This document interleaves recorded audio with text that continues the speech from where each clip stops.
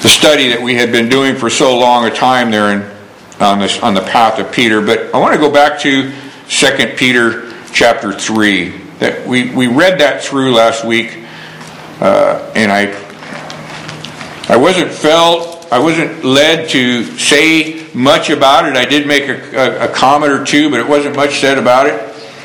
And as I was considering what to bring next for a Bible study, we have a standalone this morning. It's not a series. But there was a phrase there in 2 Peter chapter 3, and I want to go back to that. I want to go back to that and consider this statement in a greater depth. Would you look with me at 2 Peter chapter 3, verses 8 and 9. Peter says, But, beloved, be not ignorant of this one thing, that one day is with the Lord as 1,000 years. He's talking about those who would come and mock us. Where is your God today? Where was your God when those poor folks down there in Texas were slaughtered? I've heard that said on the news. And I don't blame those who don't know God to say that. I can't blame them with the sorrow that's going through their hearts. Folks, you think we have troubles, don't we? We have problems that we live with.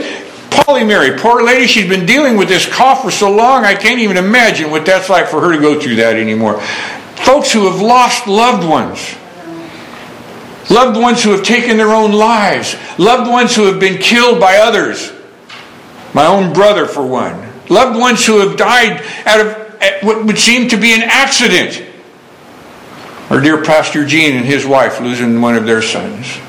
I am so thankful I have not had to deal with that. I've lost my father, but he was of great age.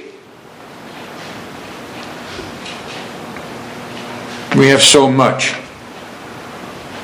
So many worldly reasons to say, where is our God? You don't need to turn there with me, but I want to read something for you from the Psalms just for a moment. A man after God's own heart. A man after God's own heart cried these words out. My God, why hast thou forsaken me? David. You think he didn't feel that when he wrote those words? When the Spirit of God inspired him to write those words? Yes, that's exactly the words of our Lord and Savior when he hung on that cross and he cried out, my God, why hast thou forsaken me? If it be thy will, take this cup from me. Nevertheless, thy will be done. But David had to feel those. He had to feel that kind of pain. And it's not just the pain of the things around us on the outside. It's the pain that comes from within. The pain of doubt. Do you have the pain of doubt? That's right. Do you have the pain of weakness, knowing you can't stop what it is that's going through your mind? Your imagination is doing things that you shouldn't be letting it do?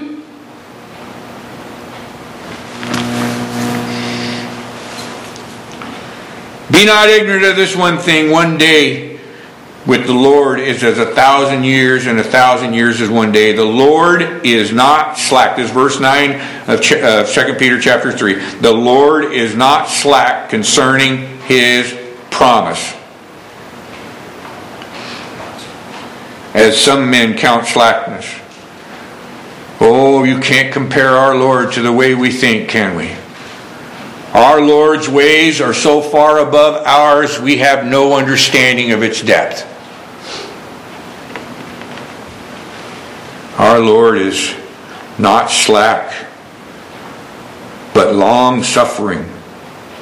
To who? To the world?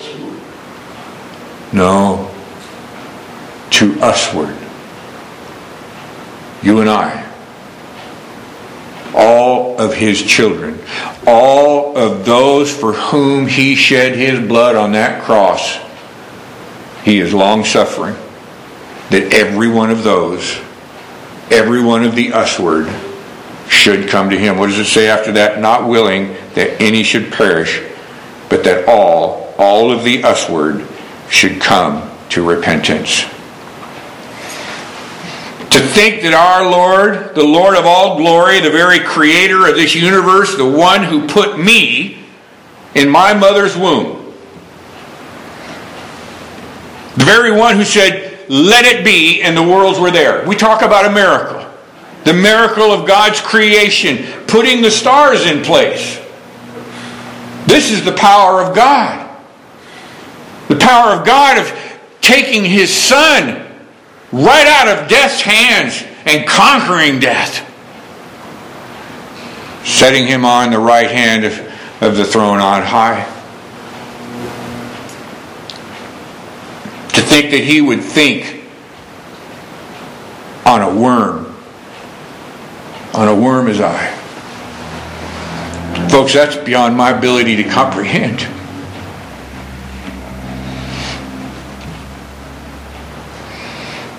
I understand why the Lord says, "Esau have I hated." What I don't understand is why He didn't say that same phrase to John Reeves. You think Jacob was a this or a that?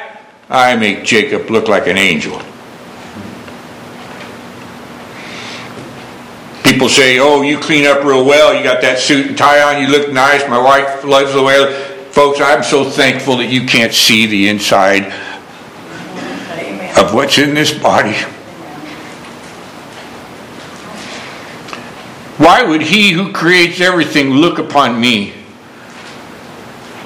Why would He consider me an usward? Well, I can tell you this, it's not because of anything that's in this flesh. It's not because of anything that's in this mind. It's not because of anything that I've done. It's not because of anything that I've walked. There's only one reason God would look upon us in a way that would be favorable to us, and that's through His Son, the Lord Jesus. This is the grace of God, that we see our Savior as our everything.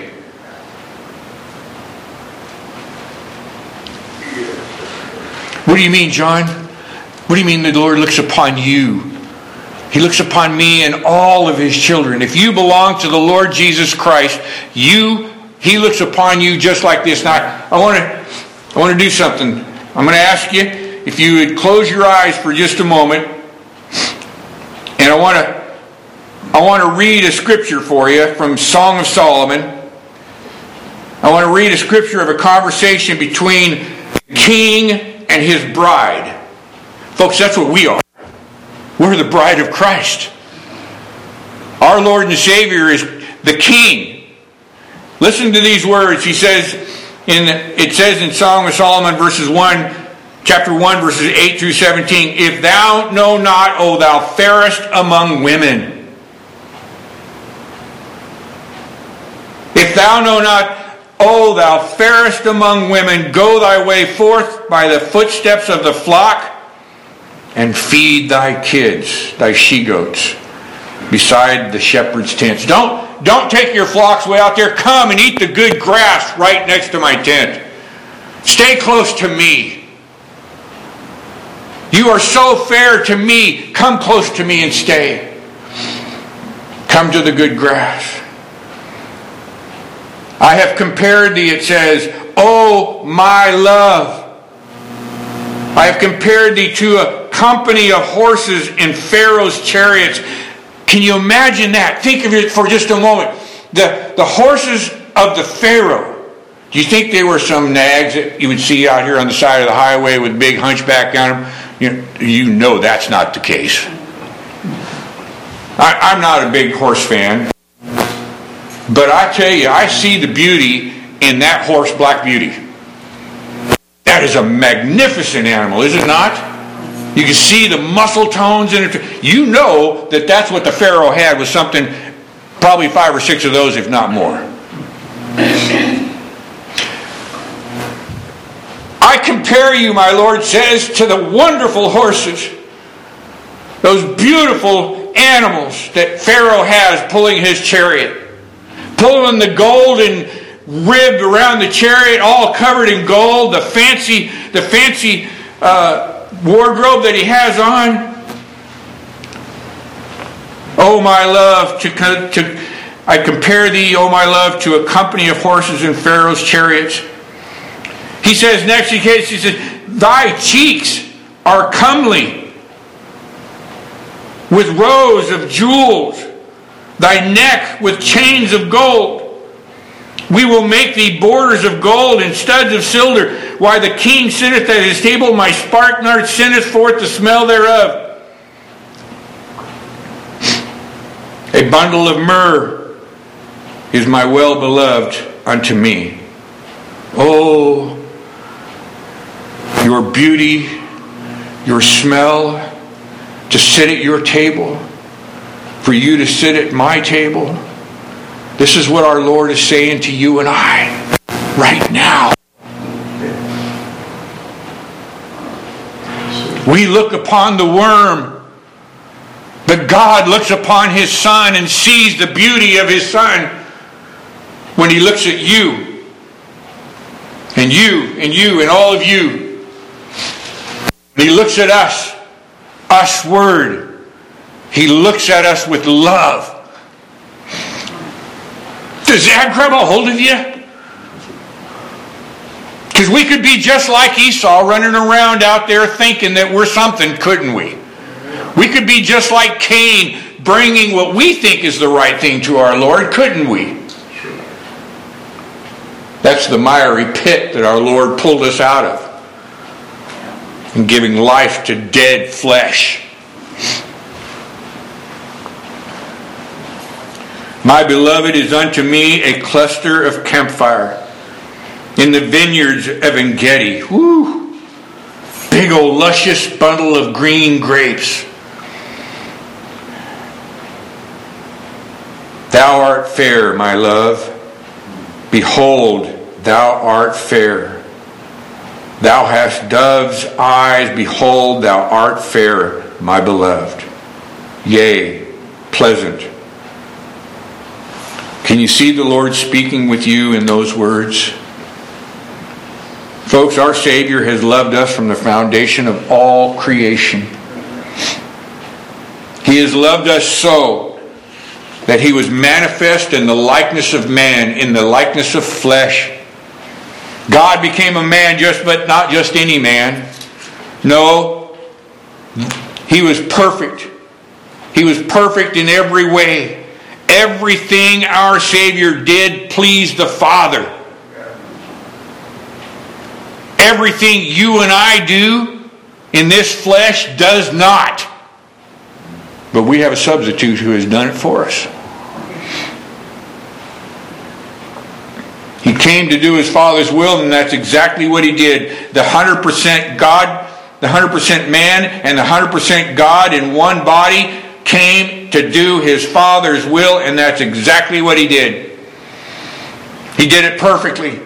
He accomplished all that was needed for the people of God, the usward people, those that He calls my people. Everything we needed to spend an eternity with Him, praising His holy name, has been provided for us by our great Shepherd. Now turn over to Mark, if you would, chapter 2. Turn over to Mark chapter 2 for just a minute.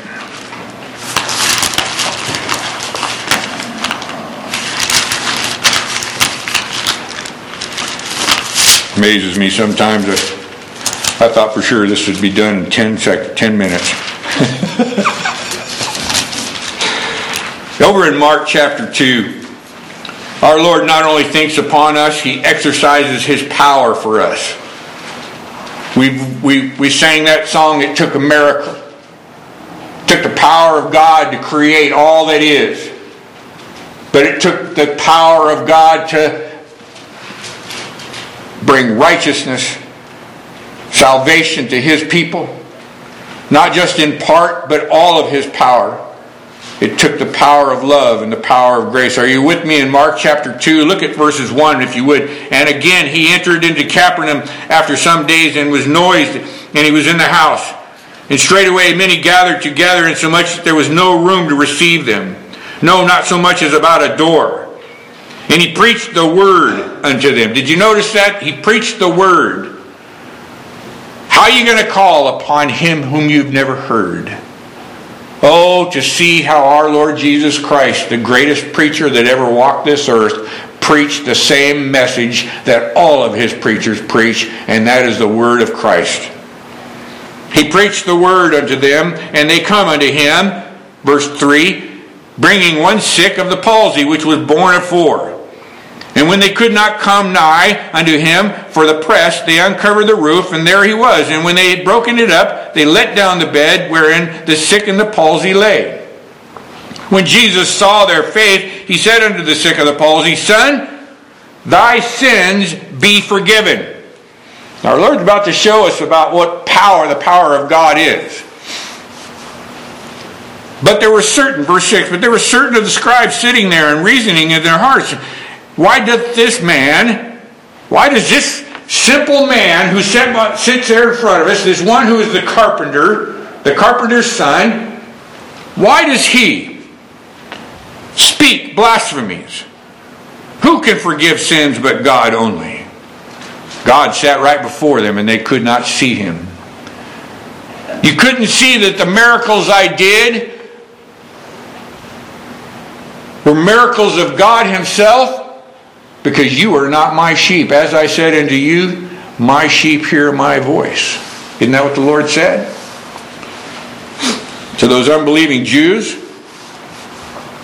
Continuing on. Verse 7. Verse 8. And immediately when Jesus perceived in his spirit that they reasoned within themselves, he said unto them, Why reason ye? Why reason ye these things in your hearts? Whether it be easier to say to the sick and the palsy, thy sins be forgiven thee, or to say, arise and take up thy bed. And here comes the power of God that we're talking about.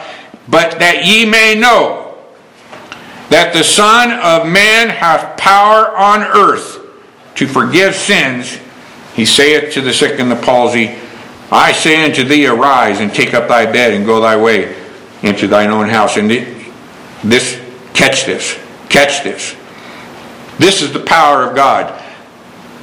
And immediately he arose up and took the bed and went forth before them all, insomuch that they were all amazed and glorified God, saying, We never saw it on this fashion. Now, look with me over at Ephesians chapter 1, please. Ephesians chapter 1. We're talking about the usward. The power of God towards usward. The Apostle Paul brings out the gospel of God's sovereign grace, expressing all things in Christ in verses 3 through 10. But I want you to look over at verses 17, 18, and 19 with me, if you would. He says, that the God of our Lord Jesus Christ, the Father of glory, may give unto you the spirit of wisdom and revelation in what? In what you've read in a book? In the knowledge of him. The eyes of your understanding being enlightened, verse 18, that ye may know what is the hope of his calling, and what the riches of the glory of his inheritance in the saints, and what is the exceeding greatness of his power to who? Us. You and I. The miracle of the new birth is to the usward. Those who were chosen in Christ before the world was created. Those for whom the Scripture says, all that the Father giveth me shall come to me. And those that come to me I will in no wise cast out. The greatness of his power to usward who believe. Do you believe? According to the working of his mighty power. Now, what exceeding power God exercises upon those that he loves. One more, if you would, please. Turn over to the Psalms. Psalms number 40.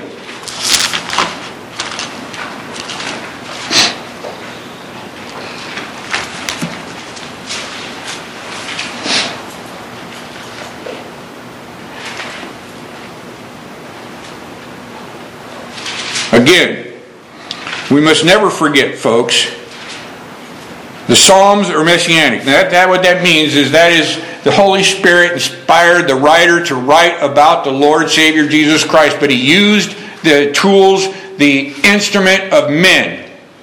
And in doing so, these ones who wrote about what Christ would go through had to go through that exact same thing. They were speaking from the heart, giving an account of what they were going through, and the Lord is using that to show pictures of His Son, the Lord Jesus, and what He would go through. Here in chapter 40, the first 5 verses, we read these words. I waited patiently for the Lord, and He inclined unto me and heard my cry. He brought me up also out of the horrible pit and out of the miry clay. Now that was after the Lord Jesus died, and He set me upon a rock, and that is our Savior, and established my goings. He hath put a new song in my mouth, even praise unto our God. Many shall see it and fear, and shall trust in the Lord. Blessed is the man that maketh the Lord his trust, and respecteth not the proud, nor such a turn aside to lies.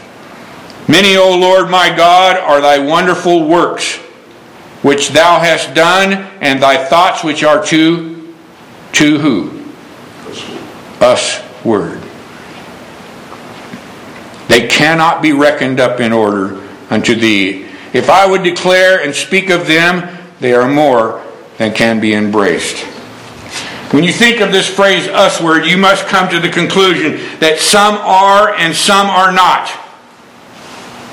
Us, not them. So who are the us? Am I one of the us word? I've been speaking lately with a person who's been dealing with many, many trials in their lives. They've been dealing with trials for a long time. Heavy trials. Within and without. And what I mean by that, the world around us is without. Within is right here. And the question comes up, am I saved? I don't know if the Lord has saved me, John. I have these thoughts in my mind. I keep bringing these troubles upon myself. Think about that. Look back upon your life. The life you had before the Lord opened your eyes to the truths of His Word. Before He brought you into the fold of Jesus Christ and began to reveal His Son in you. Think back to that. We should never forget that pit that our Lord drew us out of. Never forget what we were once before, because if we forget that, then we'll forget the grace that we're receiving right now.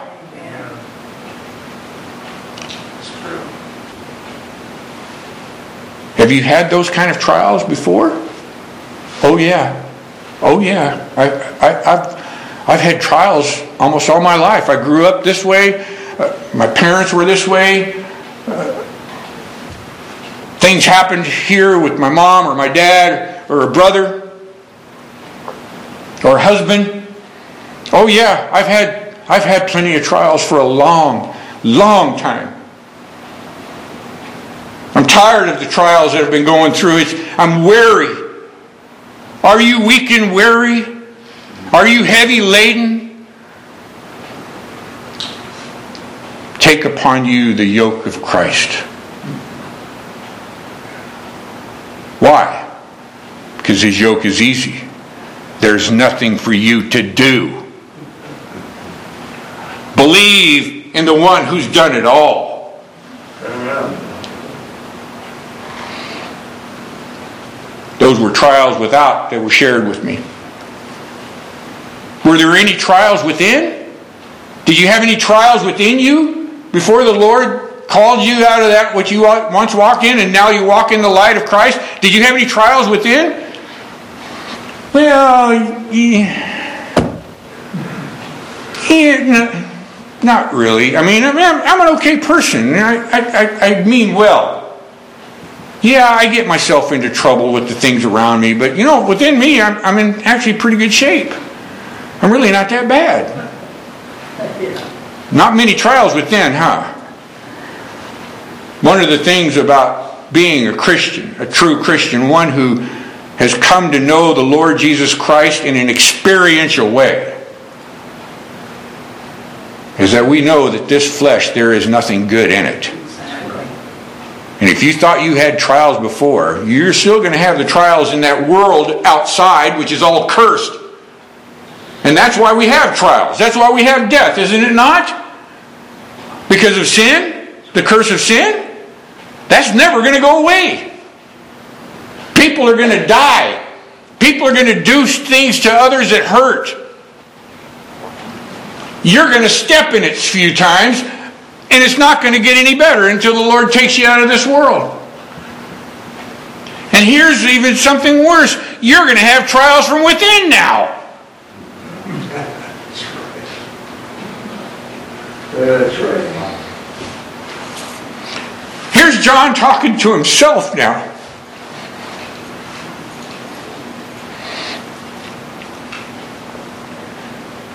I'm not going to share with you what it was because I'm embarrassed, but I had to... I wasn't even sure if I was going to have messages for you today. I literally...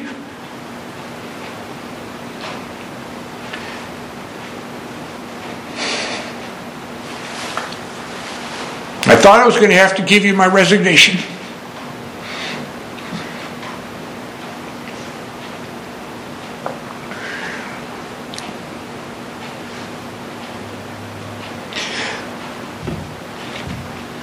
I had to spend time this morning asking the Lord for me to forgive, for Him to forgive me. Because I am weak in the flesh. And I doubted. And I allowed the devil to play his role in this world with my imagination.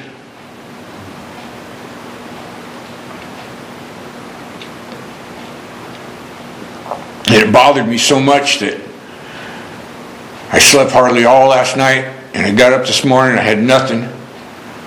5 o'clock, still nothing. 6 o'clock, nothing. Kathy comes in, are you doing all right? No, I'm not, I got nothing. And I still don't know if I have anything for you at 11 o'clock, folks. But the trials don't get any easier. They get worse. But here's the joy of that.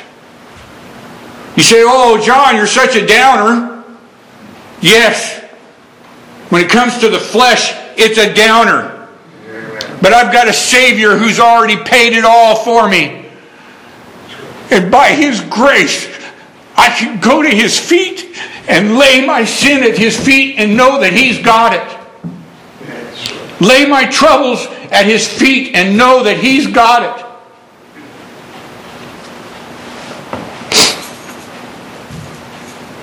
Were there any trials within? No, not really. What about now? Oh yeah, I caught all kinds of them. That's right.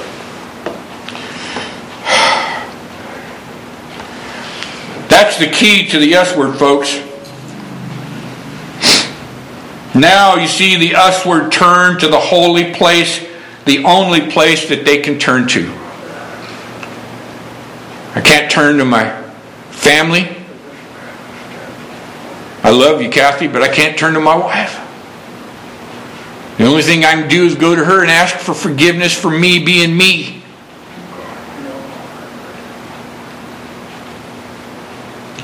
But I can turn to my Savior. Something I never did before. Do you remember when there was a time when you didn't turn to the Savior and you said, oh, I got unlucky the other day. Drank too much and ran my car into a tree. Boy, that's unlucky.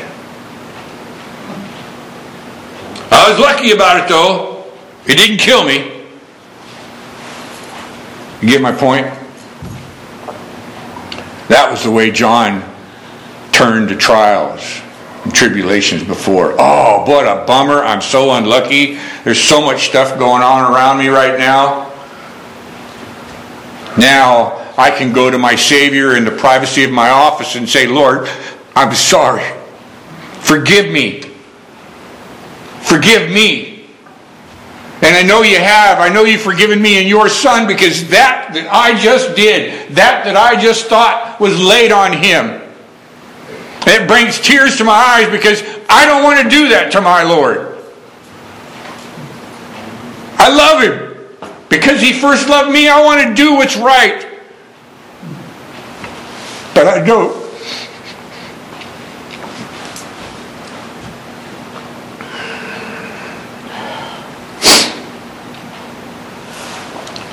the key to the S word is that now we turn to the only place we can turn to, the Holy One of God, Christ Jesus our Lord, and we can turn to Him because He thinks towards usward.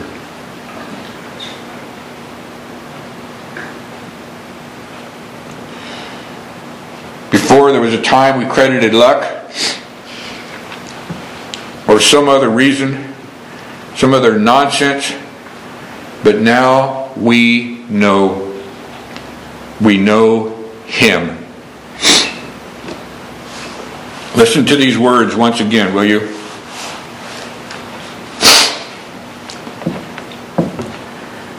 2 Peter chapter 3, verse 9. The Lord is not slack concerning His promise, as some men count slackness, but is long suffering to usward, not willing that any should perish, but that all should come to repentance. Brother Bill, would you